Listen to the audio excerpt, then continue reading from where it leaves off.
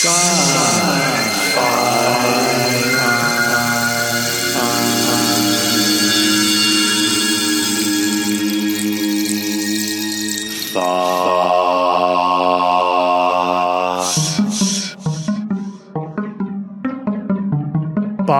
Sojka is a retired award-winning agriculture and environmental scientist.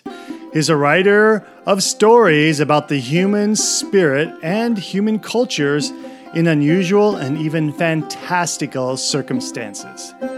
His published work has been variously described as science fiction, fantasy, and magical realism, with a tendency to cross boundaries, blend cultures, and mix themes, time periods, and settings.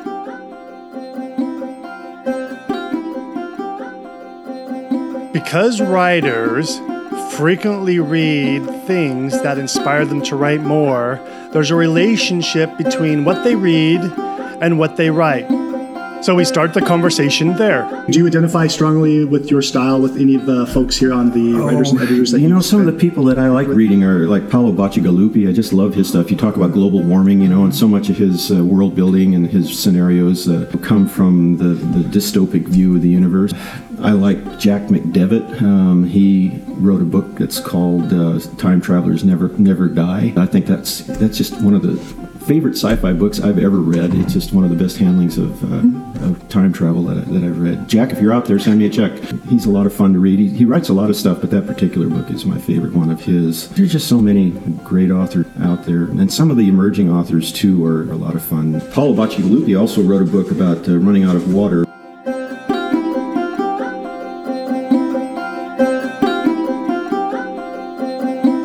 So you're from Missouri. How is that? I grew up in Montana, and I was the only kid in my peer group that read science fiction, so I was trying to infiltrate or inculcate them into reading science fiction as well, which with great success. So I'm actually from a lot of different places. I mean, I was born in Illinois. I grew up in Southern California. Oh, okay. I did most of my early education was in Southern California. Then I went to Arkansas for a few years. I did a postdoc there.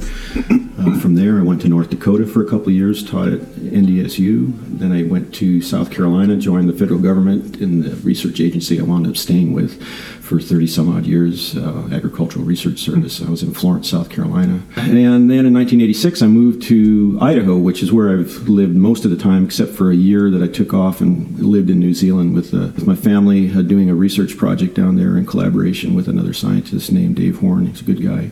That was fun for me because it was also a little bit of time to kind of get back to writing. I guess I should explain, too, my bachelor's degree was in English, and I was a person that had to work for my college. I didn't get any scholarships or anything like that. One of my part-time jobs early on was working as a lab helper. The professor that I worked for, his name was Louis Stolze, really wonderful man. He just saw something in me that he liked, and he says, you're wasting your time being an English major. You're going to want to teach school, and everybody wants to do that right now. The Vietnam War was going on, and he was right. I mean, I couldn't find a job. Everybody else, was going to get an English major, and everybody else wanted teaching jobs and advertising. Those were the two areas that everybody went into.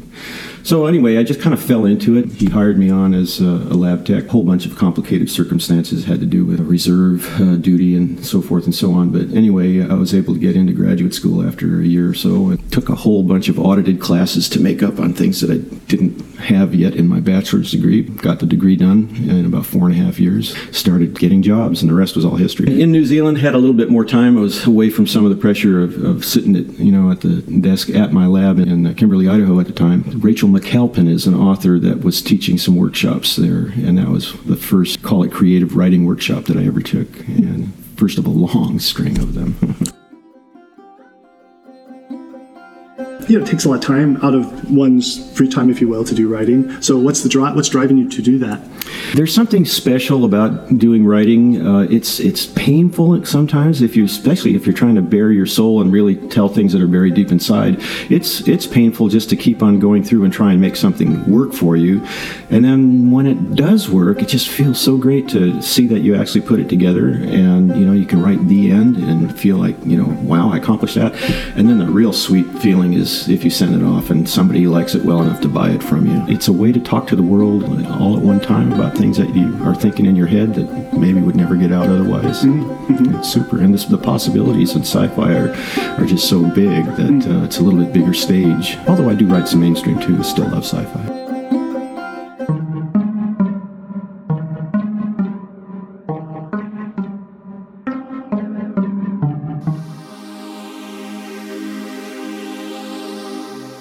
However you found Sci-Fi Thoughts, be it iTunes, Stitcher, or any of the other podcast aggregation services, if you've enjoyed the show, go ahead and do us a favor. Go to wherever you get this podcast and leave us a review. Even clicking a few stars. And this will help out the show in many ways. Next episode, Bob tells us more about his fiction. I had a lot of work experience in Mexico and Central and South America, Brazil, and even in New Zealand. And so I've used some of that to write cross-cultural stories.